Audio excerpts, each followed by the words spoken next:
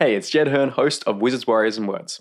If you're enjoying the writing advice on this show, you might like my new podcast, The Jed Hearn Show, where every week I share the best fantasy writing advice that I've learned from publishing 3 fantasy novels and a best-selling video game. There's over 12 episodes that you can listen to right away, including my top 10 fantasy books of all time, how to make fantasy names that don't suck, 2 rules that make writing effortless, and my complete summaries of Brandon Sanderson's and Neil Gaiman's writing classes, and much more. Check it out by searching for The Jed Hearn Show in your podcast app.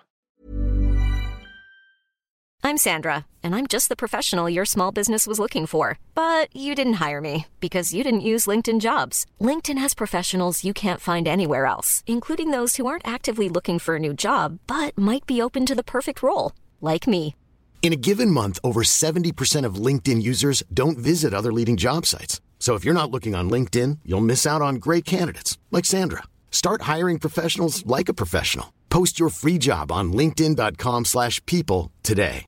Hey, Dave. Yeah, Randy. Since we founded Bombas, we've always said our socks, underwear, and T-shirts are super soft. Any new ideas? Maybe sublimely soft. Or disgustingly cozy. Wait, what? I got it. Bombas. Absurdly comfortable essentials for yourself and for those facing homelessness. Because one purchased equals one donated. Wow, did we just write an ad?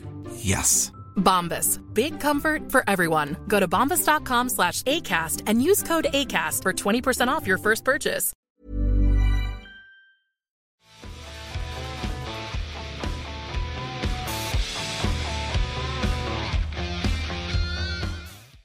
Hello and welcome to Wizards, Warriors, and Words, a fantasy writing advice podcast. I'm Jed Hearn, author of The Thunder Heist. I'm Rob Hayes, author of this book, which I'm not going to tell you what it is. You'll just have to figure that one out. I'm Anna Smith Spark, author of Court of Broken Knives and the Empires of Dust trilogy. And I'm just Dirk Ashton this week, author of the Paternus trilogy. And today we are joined by a very special guest, Anna Smith Spark. Anna, would you like to introduce yourself to our audience?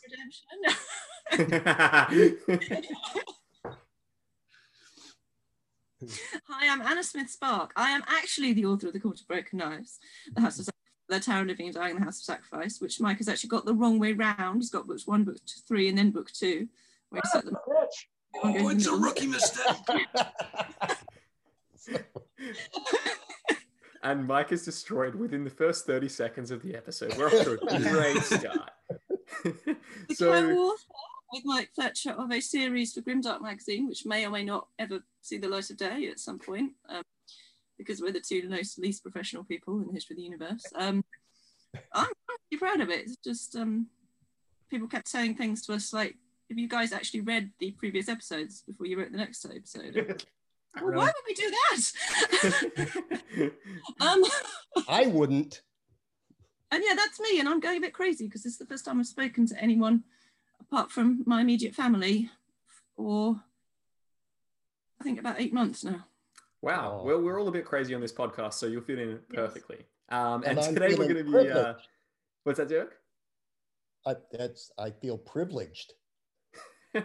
Yeah, it's a special. We're the first people she's spoken to in like 8 months. Yes. I think that's a big deal.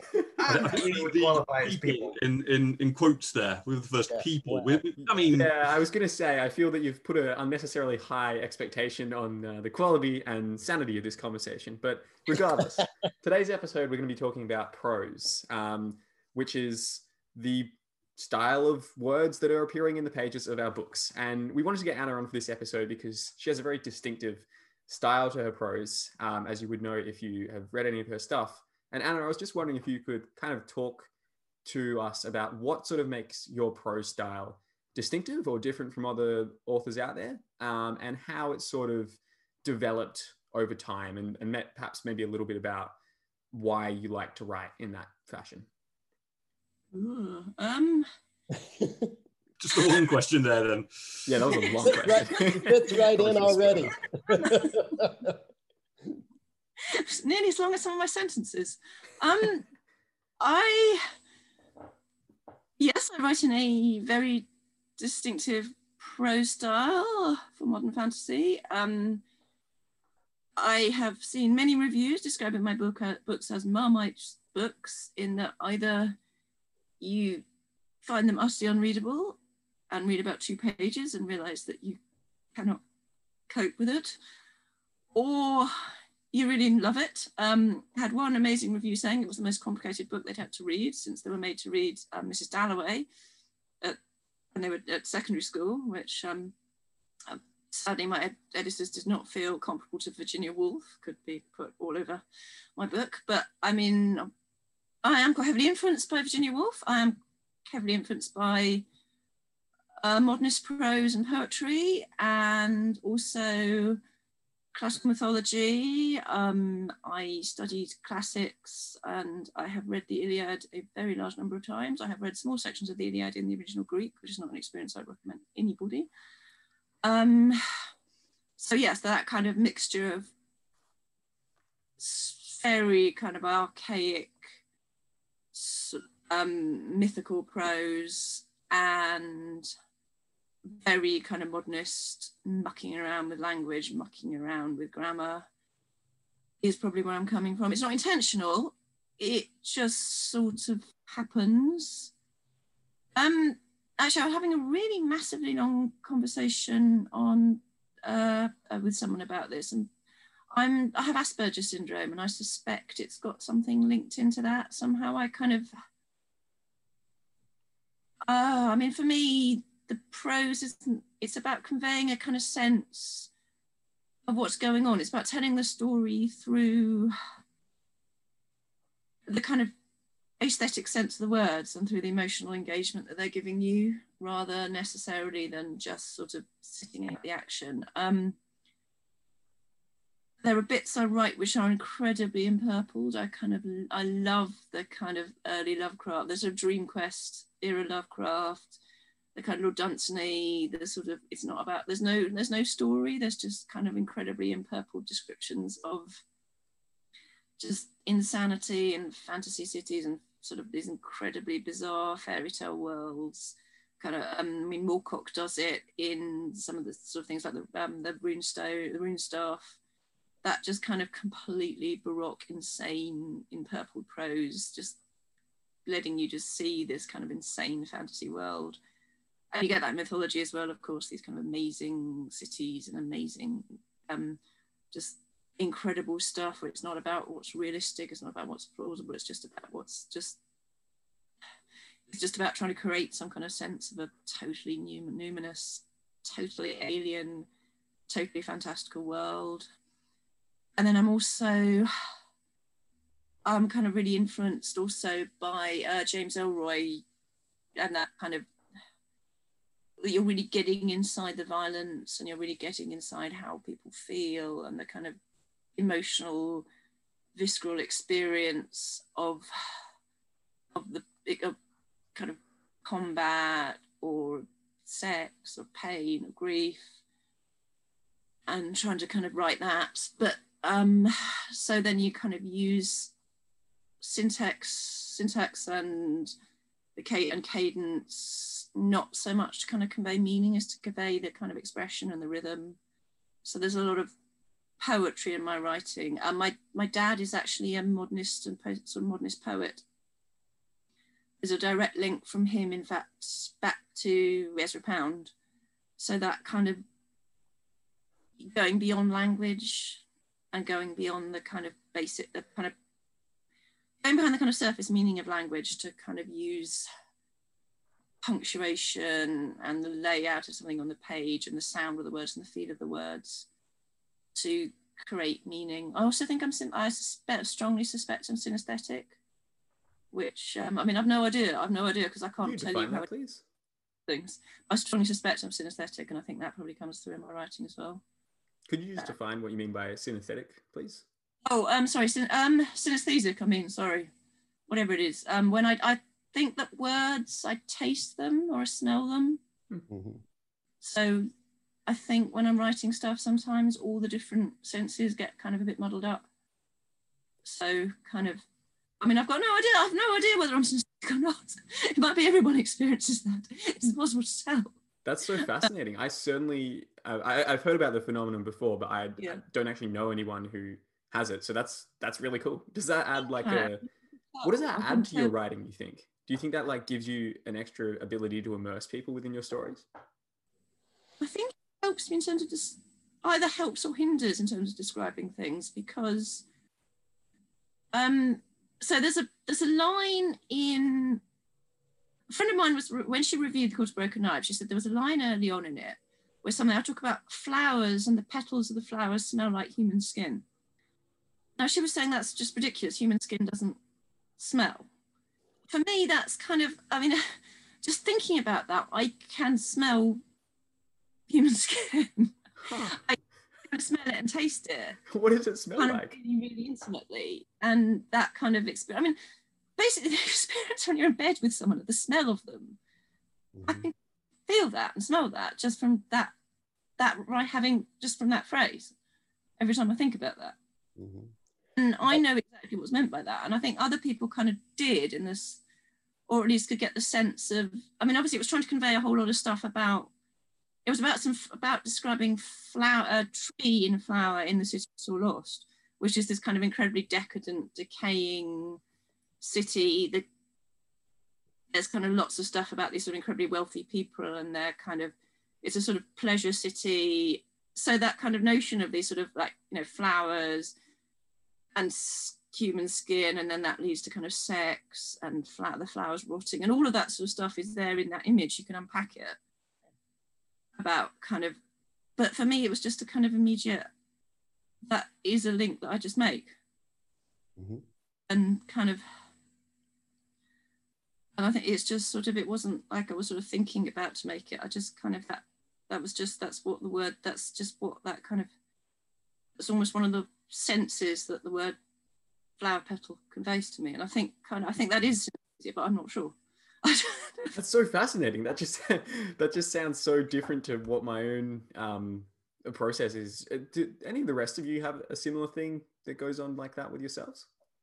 No, but I was just gonna comment the comment that your friend made about, you know, that's ridiculous. That's a common compliment or a common comment from people who like very literal prose.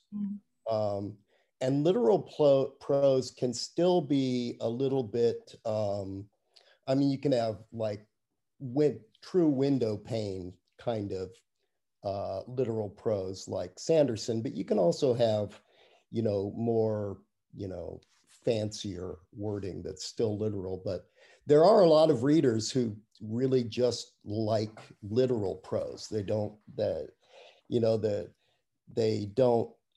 appreciate, I don't know that they don't get, but they really just don't appreciate when you use, you know, various and sundry other techniques to convey feeling, you know, like making statements like the petals and the flowers smell like human skin is just the kind of thing that I love, because it like shocks me into a different mindset other than just, you know, total immersion. I'm not a big fan of total immersion in books, to tell you the truth. I like to see the prose. I like to be shocked a little bit and to be made to think about things. But I think I'm in the minority with you know, the vast majority of readers. You know, I think I'm one of those weirdos. Rob and Mike, where would you sort of fall on that spectrum? Or is there anything else you want to add on to do it? To be honest, I think I'm more, as you described it there, in the sort of Sanderson camp with the sort of total immersion. I think, honestly, I believe that prose is probably the weakest part of my writing ability in general. I don't agree. Well, it's something I've always tried to do. Times, Dirk. But yeah, I struggle with the more sort of flowery descriptions, as it were, to actually just sort of like get my brain to work in that sort of way that I can make those connections, like, you know, sort of like, yeah, as flowers smelling like human skin, that's probably something that my brain would never connect. Your prose has a specific kind of rhythm and flow to it. It's not strictly just stating what's happening.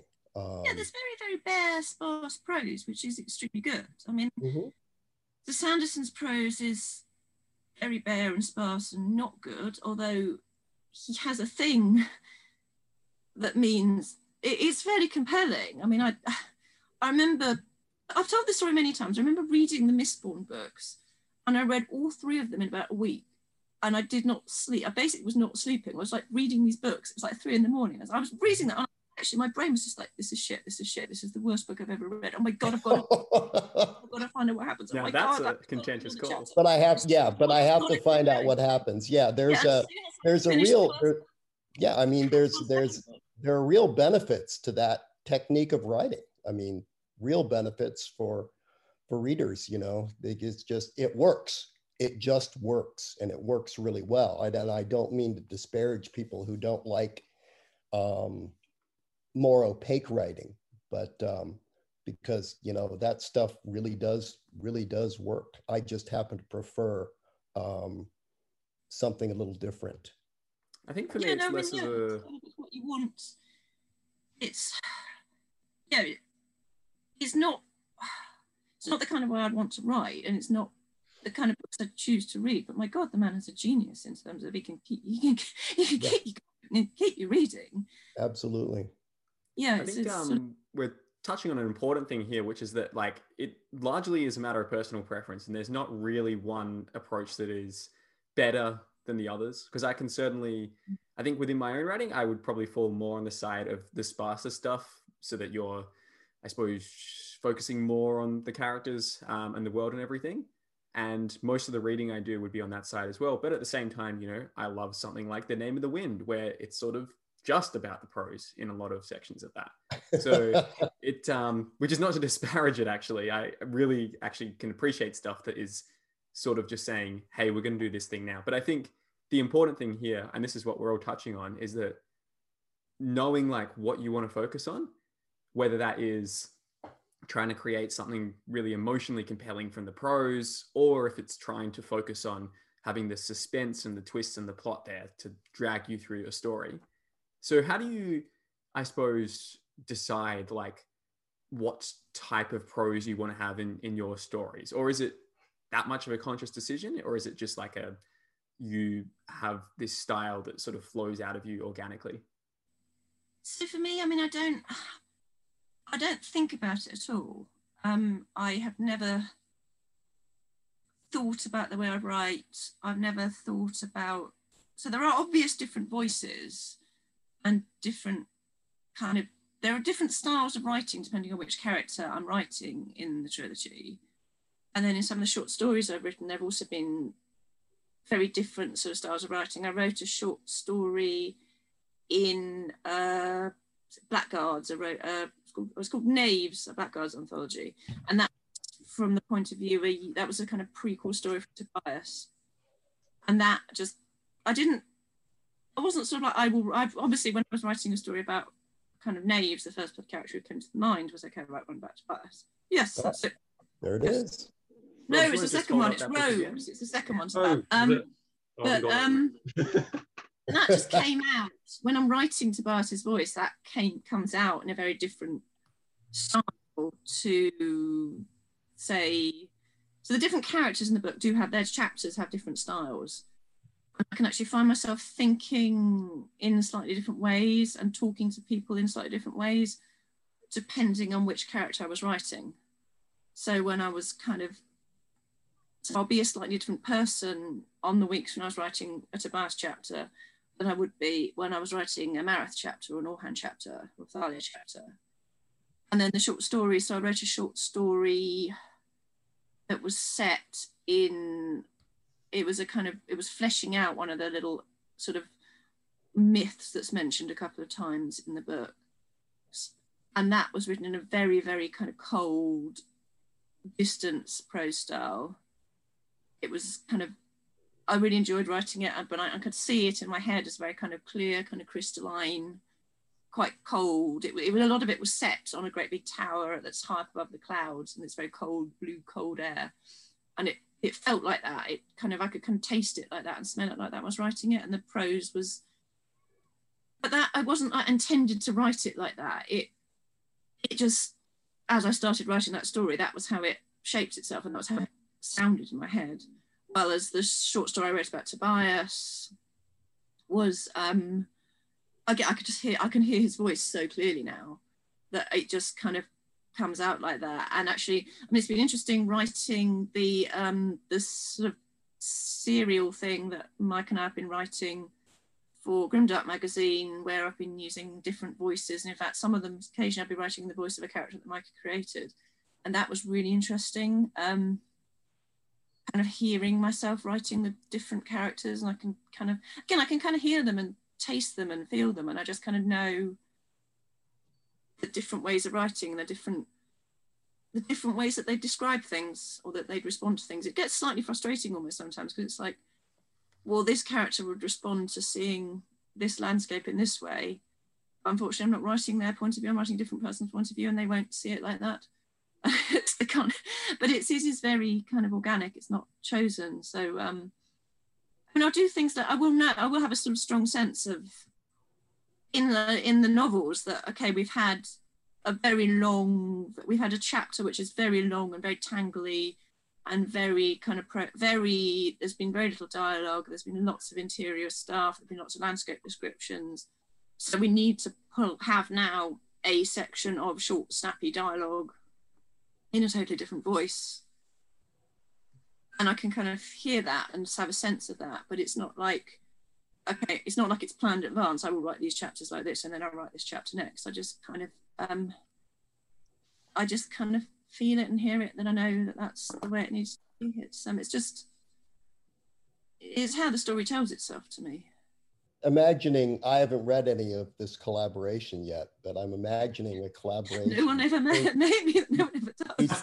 Between you and Mike reading like the Iliad with a lot more cursing and description of bodily fluids. It's written, half written by Fletcher, so there'll be somebody spitting and probably snot. Exactly. Peeing. One book, one character. And poop, another one has a cold forever. It's like, oh, it's not Fletcher. We're going to continue with this discussion in just a second, but first of all, we're going to pause for our featured book of the week, which is by Anna. Anna, would you like to tell us about this episode's featured book? Oh my goodness. I'm totally unprepared for any of this. I suppose I probably ought to feature my books, really. My publisher suggests that was a good plan. Okay, so this is my first one. The Court of Broken Knives. You probably don't want to read books 2 and 3. Hey! You probably don't want to read books 2 and 3 unless you've read that one first. Unless you're particularly determined to really have no idea what's going on. It is very grimdark. I'm regularly described as being incredibly nihilistic, but also intensely romantic, which is probably the right way of looking at it. I think I write very simple stories. This is a very simple story. It's a story about a young man with a secret past. This young man, in fact, about this chap. She's holding up a figurine at the moment. It is. Yes. Oh yeah, sorry, I forgot. Yes, I'm not sure. I'm getting confused whether this is video or audio. Yeah, it is a bit confusing because it is both. It will go on YouTube and it will also be on podcasting. So yeah, that's why I have to sometimes narrate things like a weird. So for those of you who omniscient haven't got YouTube, those of you who are listening to this on your phone, I'm holding up a small figurine of a bloke holding a sword. Thank you. It's a very simple story about a young man. The whole trilogy is a very simple story about a young man fulfilling his destiny. Book 1 is, I guess, his youth. Book 2 is his realization of who he is. Book 3 is his kind of decline and ending. I mean, you can almost read it as book 1 is the kind of origin story, prequel, and then books 2 and 3 are the story. Or book 1 and 2 are the kind of the stories of his triumph, and then book 3 is the kind of epilogue. It's very much influenced by the story of the life of Alexander the Great, who is one of the characters I studied his studied Alexander the Great as my special subject when I did my undergraduate degree. It's kind of based on characters like, historical characters like Alexander the Great, mythical characters like Achilles, Cullen. It's that, what would it feel like to be that? What would it feel like to be that kind of extreme, extraordinary, kind of violent? What would it feel like to be that person? Most books about Alexander, for example, are written from the point of view of one of his friends. So one of the people with him, so Mary Renault wrote The Persian Boy from the point of view of Bagoas, who's Alexander's lover. Christian Cameron wrote Alexander, God of War from the point of view of Ptolemy, because it's trying to imagine yourself in the mind of that character, that kind of, he's kind of putting himself in the mindset of this kind of superhuman being who doesn't have limits, and trying to kind of experience that. It wasn't created, I didn't intend for it to be that story. It came out like that. I'm doing a really bad job of selling this book. No, that sounds awesome. I'm actually very excited to read that now. It's a very, there's a lot of military stuff. It's, by the time I was writing book 3, my agent started introducing me to people as a military, someone who writes military fiction. It just happens to have dragons in it. Because I good combo. Battles are based on real battles from classical history. I love those battles. I love kind of battle descriptions. I love military history. So it's not a conventional modern fantasy novel. Peter McLean actually really lovely described it as a kind of modern mythology. It's I'm often compared to R. Scott Baker, which I'm delighted to see. I've never met Baker. I nearly met him. I spent half an hour at a queue at a Worldcon once because it was going to the one panel he was supposed to be on, and then we got told when we'd all sat down on the front row that actually wasn't turning up. We had to sit through a really rubbish panel that he wasn't in. But I've never met him. In that kind of Erikson, Baker kind of space of very kind of archaic world, military sort of fantasy. Baker and Erikson are both authors I respect hugely for the way they create these sort of, they basically create alternative ancient histories. It's almost like when I've read the Iliad loads of times, and actually I've kind of, I can't face reading it again, so I'll go and read someone else's Iliad. Their own world. It's that kind of sense. And I kind of grew up reading people like Rosemary Sutcliffe and Mary Stuart, and that kind of historical tradition of retelling mythology and retelling historical, sort of archaic historical stuff. Rosemary Sutcliffe wrote about Boudica, and she wrote about King Arthur, and she wrote about she has a wonderful novel about Alcibiades. So it's that kind of archaic history, but it's not a kind of modern it's not in the kind of modern style of fantasy. It's very much that kind of slightly kind of strange, archaic, not actually that much happening for large periods, kind of just creating a world and sort of telling quite a simple story within that world. Awesome. So that is The Court of Broken Knives by Hannah Smith Spark. And I definitely think that if anyone is wanting to kind of see what we're talking about in terms of your distinctive prose style and everything, just reading like the first couple of pages of that book is going to throw them very deeply into what kind of makes your writing unique. And that's all I've read of it so far, although I certainly do plan to read the entire book, especially now that you've described it as Alexander the Great from his perspective, because he's a very fascinating person to me. It's a wonderful starting paragraph. It reads, "Knives." Someone actually said they took it back. They went all the way back to the bookshop and took it back after I read the first paragraph. Really? It is pretty polarizing, I think. I've had that happen too with my books. Yeah. Yeah, no, it is pretty polarizing. It's I think the crucial thing is don't try and read it really quickly. I've had reviews of people who people who do a lot of book reviews. So they're like, okay, I'll read this in 2 days. and then they haven't got a clue what's going on, because it's not an easy read. It's not a kind of, I shall just quickly skim through this kind of. You're not being spoon-fed. You might take with you if you just needed something quick to read while you were waiting for a bus or something. It's really not.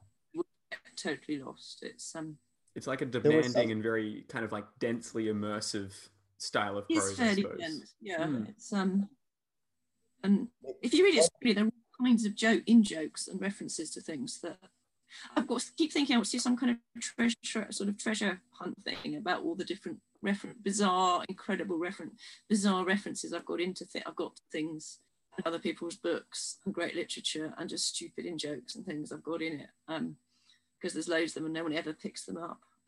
There's a whole load of stuff in chapter 2 about a big red rock, and to me it's really obvious that's the big red rock in the beginning of the wasteland, coming under the shadow of this big red rock, and no one sees that. But that whole scene, the beginning of chapter 2, like most of the book actually kind of fell out of this kind of, I'm going to write a whole load of stuff about this big red rock, because it just wasteland. So it's like, okay, we'll just keep writing about this. And there's loads of stuff. Stupid question, but what is the big red rock? Is this some historical reference? It's just it's a random line in the wasteland. It's the T.S. Eliot's poem The Wasteland. I see. Yes, there's just a random line in Eliot in The Wasteland, come in under the shadow of this big red rock. So I then wrote so Tobias has a whole paragraph about how much he's enjoying sitting in the shade of this big red rock. And I think no one's ever noticed that that's where it comes. So it all matters of reference to lilac as well, because there's reference to lilac. There's one line about lilac in The Wasteland. And there's a load of stuff. If you went through it, you could find like references to every book I've ever read, I think, in my books. And it's all just stuck in there. And no one's ever noticed them. But I love stuff like that. I tend to do stuff like that in mine. I tend to name things. If I've got a tavern, I quite often name it after another book or something in a book. I like, in one of my books, I have a tavern called The Golden Fool, which is quite clearly a Robin Hood reference. Not that anybody ever seems to get them. I love putting like little homages to books I've read or to films I've watched and loved, or even games I've played. I've got a line in like my first book, The Heresy Within, which is like taken directly from World of Warcraft, just because I spent so much time in that game. I loved it so much. I was like, I'm going to have that line in it. Yeah. So one of the perks of the job, that's for sure. Doing that kind of stuff. Yeah, that's so. And just the whole thing's like several of the places in So Lost in The Court of Broken Knives are real places. So there's all this stuff. There's this stuff about the House of Three Corners on the Street of the South, which is run by three sisters, and that is the coffee shop called Coffee Corner on South Street, which was run by three sisters, where I wrote most of the novel. And there's a pub called the Star in the East, which is a pub called the Star, which is run by some friends of mine, and it's just so lovely having that, and no one else is going to know. But I love doing stuff like that. I love doing stuff like that.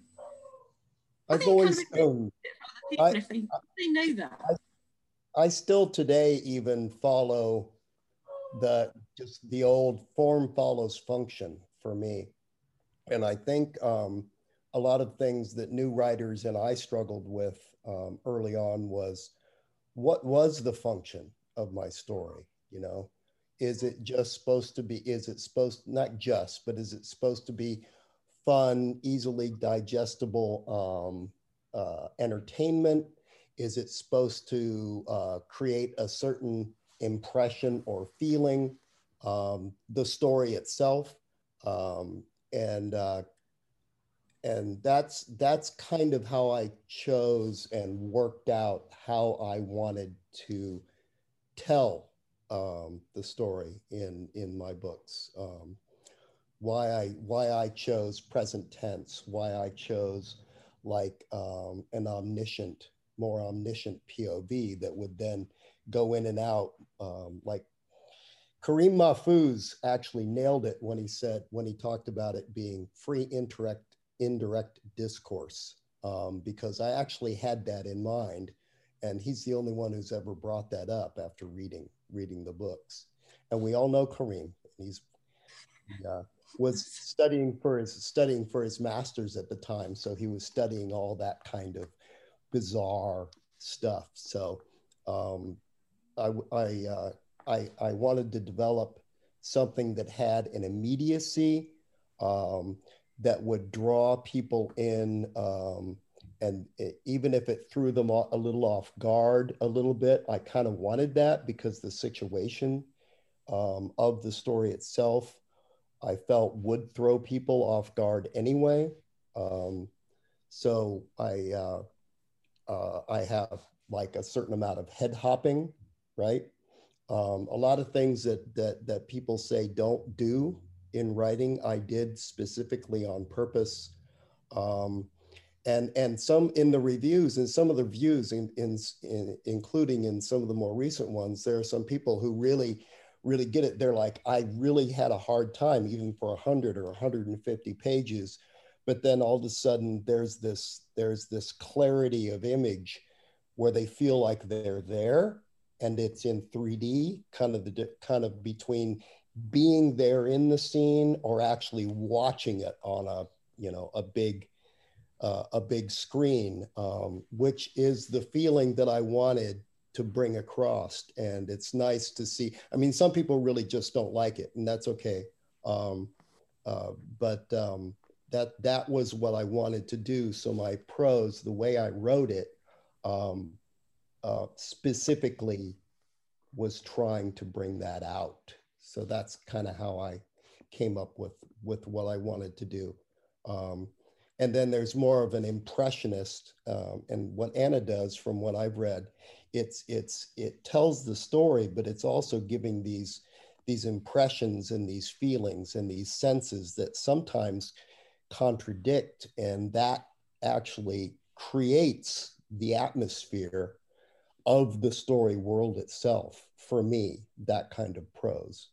I guess what I'm trying to do is, so the films, I always, actually, a lot of people talk in my books about being quite very cinematic, and I think, because I do see, I'm definitely one of those people who sees what I'm reading. Mm-hmm. I see, when I'm writing, I see it, and I really am living it.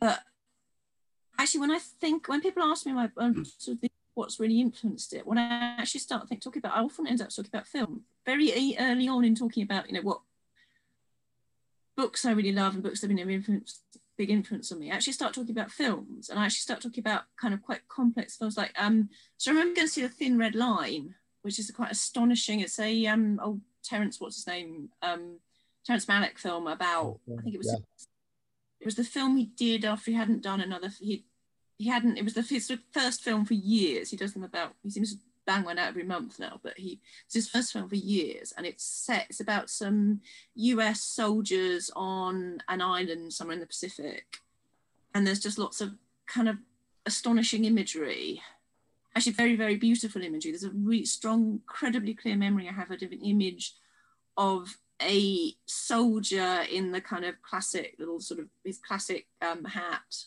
the sort of classic Second World War American jungle warfare sort of little pith helmet thing, dead and sort of sinking into this incredibly kind of rotting green lush. You imagine what it would be for a body to sort of sink into this sort of unstable soaking jungle environment.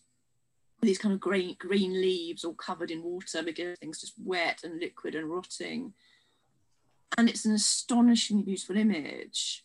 And then sort of things like David Lynch, where you get those incredibly beautiful images and you get sound drifting over, little snatches of sound.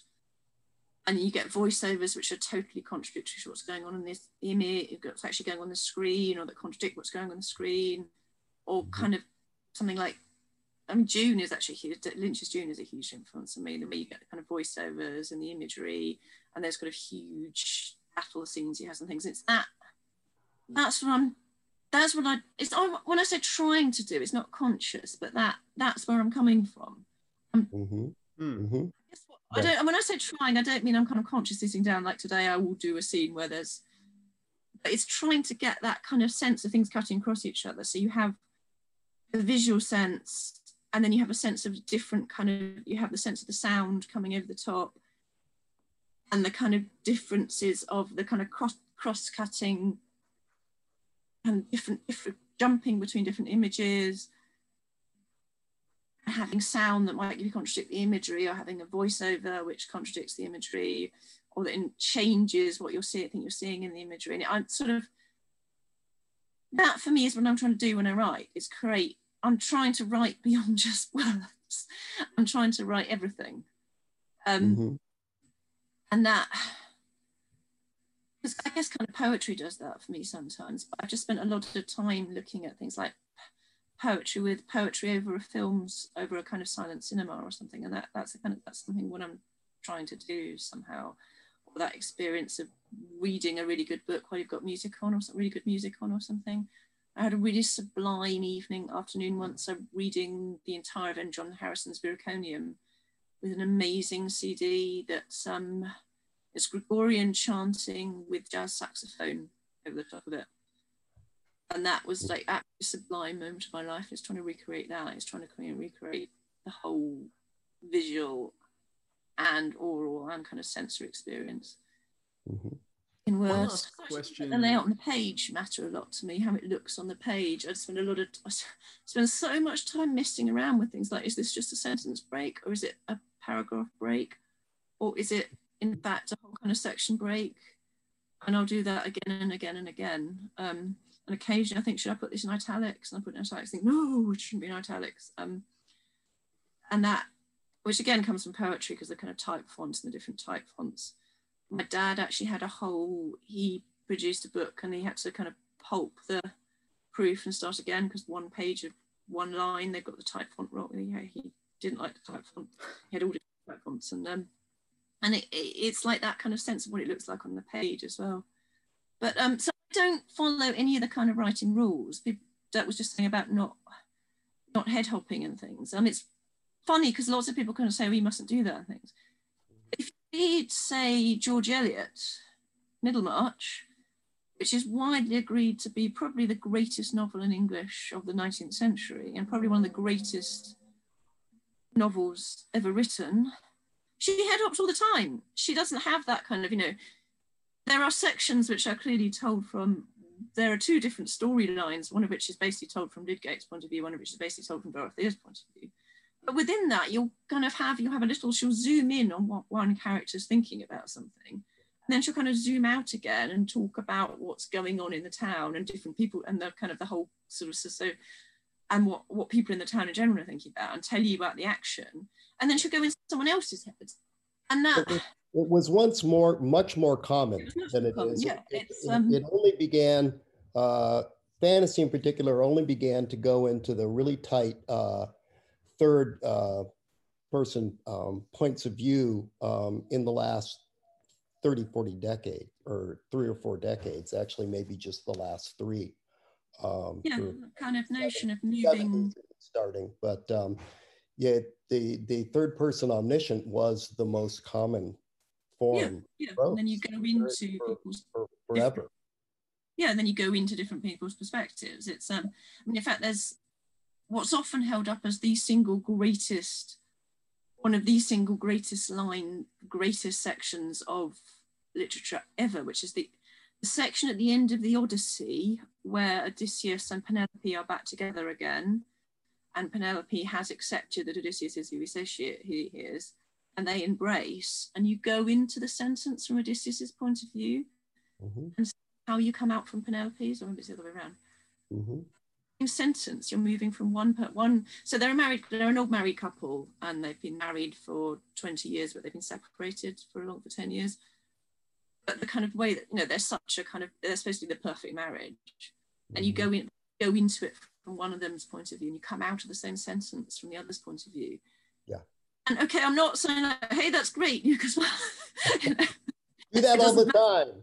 It doesn't matter if your sentence completely loses it. So what was the subject on? It's just by the time you've written such a long wandering sentence that by the time it comes out, you've actually flipped the sentence and the subject and the object over. That what is done there, and it's so actually unconscious, you don't really notice. There's no point. You think, hang on, from this comma onwards, suddenly it shifted perspective. It's just absolutely astonishing. And that all those kind of people are all sort of, there are basic rules about things like you do probably need to know what's going on. I bang on about James Ellroy all the time, and my agent always looks absolutely horrified because his fourth book in the LA Noir Quartet, White Jazz, I mean, it is unreadable basically. Because you have no idea what's going on. So there is some kind of, your reader needs to know what's going on, and they need to know things like who's speaking, or have a sense of who's speaking, or who's basically what's happening, and things like how did they just get out of that? There are passages where you just think, I don't know what just happened. Someone just did something really. There's the classic thing in fantasy, actually, just in sort of people are writing fight scenes and they don't write it very well. And I have no idea. Someone just did something really bizarre with their sword, which somehow they killed 6 guards, but I just cannot visualize that. I have no idea. That sort of sense of having people be able to just basically understand what's going on, have some kind of sense of being able to actually follow the sentence and work out what's going on. But beyond that, when people talk about rules and things, just what, there are no rules. If it sounds good and it has a positive, and if it works and other people enjoy it, or other people enjoy it, or it works. If it works, it works. Yeah. So a certain level of clarity is important, but yeah, you find your voice. Can balance that with your voice, your style. Yeah, I mean, I end up switching. I will sometimes move into the present tense for a little while, and then move back into the past tense, which is kind of jarring. But again, if it works, it works. I will sometimes actually move between first and third person, or third and first person. And again, if you kind of know when it works. If it works, it works. And if someone in it, if it does what you want it to do and what you're trying to make it do in terms of conveying something. So first person present is the most immediate, is intensely immediate. So fight scenes in first person present are just intense in a way that other voices aren't. That works, and that works. It's how you do it, and just and it's having the conviction to carry it off as well. You can tell with people's prose, you can tell when they're scared and they think this isn't working. Or you can tell when they're labouring and thinking, I'm going to try and do something a bit clever here, or I'm going to try and do something a bit literary here. And it's just laboured. It's when people are just doing it's just going with it. That's the point when it's kind of. And there's such a fine line between horny and working, between forced and working, between, and I have to admit, I'm the worst judge with my own writing as to, I feel like it's working, but I don't know if other people will think it's working. I never know until I hear later from reviews and such. That's also what things like, so I spend a lot of time thinking about what I've just written. I spend far more time thinking about what I've written, not what I'm going to write necessarily, but so much, but what I've written. I spend a lot of time thinking about it and works. I edit an awful lot as I'm going along. I don't have second and third drafts. I write to the end and then it's done. I don't do redrafts and that. I never quite understand what people are talking about when they talk about things like they're on a third draft or something, because I write. I do a lot of drafts. I have to. I edit hugely as I'm going along. I read through stuff all the time as soon as I've written it, and I think about it. But that is what that kind of editing process is for. It's you absolutely being in the moment of writing and then thinking, does this work? Have I just got too carried away here? Is this forced? Was this a really bad day? And it just isn't working. And that's what an editor's for as well. That's what getting someone else to say, look, this is totally self-indulgent. And again, you can tell there's a huge amounts of time when I look at something and think, I really desperately wanted to write this scene, and I really, really wanted to write this scene, and it's just not anything to do with the book. It's just, and you need to get, and it's that just thinking about having part of your mind a lot, thinking about, why am I doing it like this? Why have I written it like this? Is this too much? Is this too empurpled? And yeah, having that kind of, okay, so having that sort of sense of, okay, so I need to look at it. I'm going to look at my prose, and I have had a very long section of very deep in purple descriptive text. So I probably ought to pull away to something else. And thinking about the whole thing as a kind of, I guess I actually think about my writing a lot and my prose and what I'm doing with it a lot in the same way I might think about, I don't know, what I'm going to wear for an outfit, what kind of outfit I'm going to wear for a party, or like if you're planning a menu, and think about how you balance things and kind of, so just thinking about kind of, okay, I've had a really, really rich, heavy, stodgy bit here. So I need to balance it with some light, jokey banter. And that kind of in the same way you might think, well, I'm probably not going to do, I don't know, cheese on toast, followed by cheese fondue, followed by cheese and biscuits. Maybe I ought to think about that. You know, do you see what I mean? That's a neat, practical way to think about approaching prose. Yeah, that balance of kind of, okay, we've just had some. And even in rewrites, think, and not even, just think. This pair of shoes, I thought it worked with this outfit, but it does not. I need to wear this pair of shoes. You have more than one pair of shoes, Dirk? I have, Anna and I have talked about this.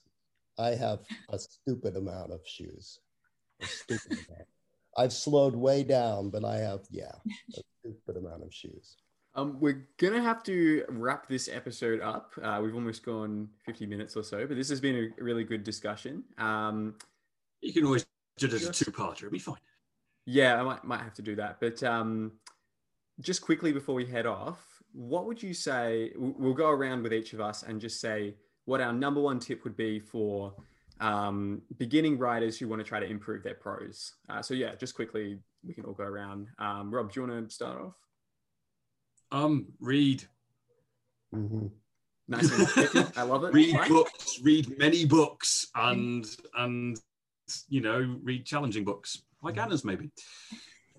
Just as a practical exercise, yes, read a lot of books, but I really think the copying, trying to copy style as exercises, not for your book, but as exercises to find your own voice. Try to copy styles of authors that you really, really enjoy. And then have somebody else, you might not be the best judge, have somebody else read the two and see where they see differences or where they see it's the same. And then once you've done a few of those, try combining them. Combining a little, like I did, a little Tolkien with a little Zelazny and see what happens. And those kinds of things. And that helped me a lot. Read books by people that Mike Carey, M.R. Carey, I think is one of the greatest geniuses at voice right now, because his books just, they all have very distinctive voices. The first book I read of his was Girl with All the Gifts. And one of the very first things that happened was realized that I was blown away by his ability to create a voice in these different chapters from these different characters' points of view. And then he really takes it another step in his newest series, the books of Coley. He uses more of a vernacular that can be hard to get into at first, but it really starts to like become such an integral part of the character in the story. Books like that, I think are were a huge influence on me. So that would be my advice. Mike? Copying was the first thing that I did. I tried to write Snow Crash, basically. That's Ghosts of Tomorrow. Is me trying to write Snow Crash and just failing abysmally. But really what worked for me, and what I did with Beyond Redemption, is I stopped trying. I put no real thought into it. I just wrote what I wanted to write. I wrote the descriptions I wanted. The way I pictured it in my head, I put it on the page. It was effortless. And when I stopped trying, that's when I sort of found, I guess, what is perhaps my voice. So if you're trying, it's probably not working. Interesting. It's effortless. You're there. Anna? Because I'm an anathema to effort. I don't like trying. I don't like doing hard things. It's been a common theme with our episodes. Yeah, so I'd say, I mean, read a lot of very different books. I always get slightly horrified by people who say they only read within the genre. There's a whole different range of voices that you're totally cutting yourself off from. If you only read within the genre, you're just going to end up in a kind of echo. It will just be basically an echo chamber. It's reading a really wide range of different genres and styles and books from different periods to really get a real exposure to language and how a whole vast different styles of what people can do with language and the possibilities of language and different voices. So kind of go away and read people like Dickens and Thackeray and Eliot, and go and read great literature from all over go and read books from authors all over the world and in all different voices. Go away and read Toni Morrison. Go away and read books which are not within fantasy in the slightest, are different ways of telling stories. I mean, whether it's high fantasy or Jane Austen, it's still basically stories about people and they're trying to overcome something and they're trying to find some kind of resolution. And the more different voices you expose yourself to and the different styles of prose you expose yourself to, just the better inevitably your own prose will become. And also, yes, Mike said, yes, don't try sitting down and thinking, today I'm going to write this I'm going to try and write this book in this way. I'm going to try and write this book like this author who I idolize or something. It's almost inevitably going to lead you you'll just hear that voice in your head saying you're failing all the time. It's that point where you're just trying to be you rather than being someone else. I mean, by all means, I think I'm going to aspire to write this book to be as good as someone else, but it's that just trying not to think about what you're doing, trying to kind of, that thing people always say about, I don't know how I'm doing this, and if I start trying to work out how I'm doing it, I will stop. That kind of, if you start really thinking about what you're doing, then if there's a voice in your head always saying, well, this is a bit like the person I want it to be like, then you're always kind of critiquing yourself. Just relax and just do your thing. Okay. Awesome. And I think always realize that when you think that it just sucks and you just don't know what you're doing, you're not alone.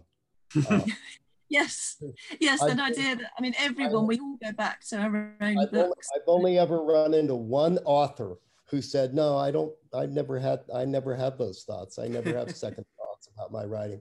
One author who said that. There are bits, still, I will open one of my books and think, I can't believe I wrote this. There are bits I just think, my God, I can't believe I wrote that. No, me too. There are other bits you just think, yeesh. I wish I could change that slightly differently. Yeah, it's that. Yeah, never read your old works, ever. Anytime I pick up one of Rob or Mike's books, I'm like, yeah, I wrote that. Yeah. Because I did. It's true. Awesome. All right. Well, on that note, I think that's a good place to wrap up our first episode. Anna will be back for some more episodes in the future. So please be sure to subscribe to this if you want to hear more. Anna, thank you so much for joining us. Thank you for having me. All right. See you, everybody. Thank you for listening to Wizards, Warriors, and Words. We hope you learned something useful. We love hearing from our listeners. Our email is wizardswarriorswords@gmail.com, which you can also find in the show notes. I personally read and respond to every email, so feel free to let us know what you thought about this episode. We'd also love to hear your questions. Send in a question via that email, wizardswarriorswords@gmail.com, and we might even answer it on the show. If you haven't already, please subscribe and write a review on Apple Podcasts. This helps more people discover the show. Wizards, Warriors, and Words is jointly hosted by Dirk Ashton, Michael R. Fletcher, Rob J. Hayes, and Jed Hearn. Our music comes from Michael R. Fletcher, and our artwork is by Felix Ortiz. Thank you again for listening. Now go and write extraordinary stories. We'll see you next time. Selling a little or a lot? Shopify helps you do your thing however you cha-ching. Shopify is the global commerce platform that helps you sell at every stage of your business. From the launch your online shop stage to the first real-life store stage, all the way to the did we just hit a million orders stage. Shopify is there to help you grow. Shopify helps you turn browsers into buyers with the internet's best converting checkout. 36% better on average compared to other leading commerce platforms. Because businesses that grow, grow with Shopify. Get a $1 per month trial period at shopify.com/work. Shopify.com/work.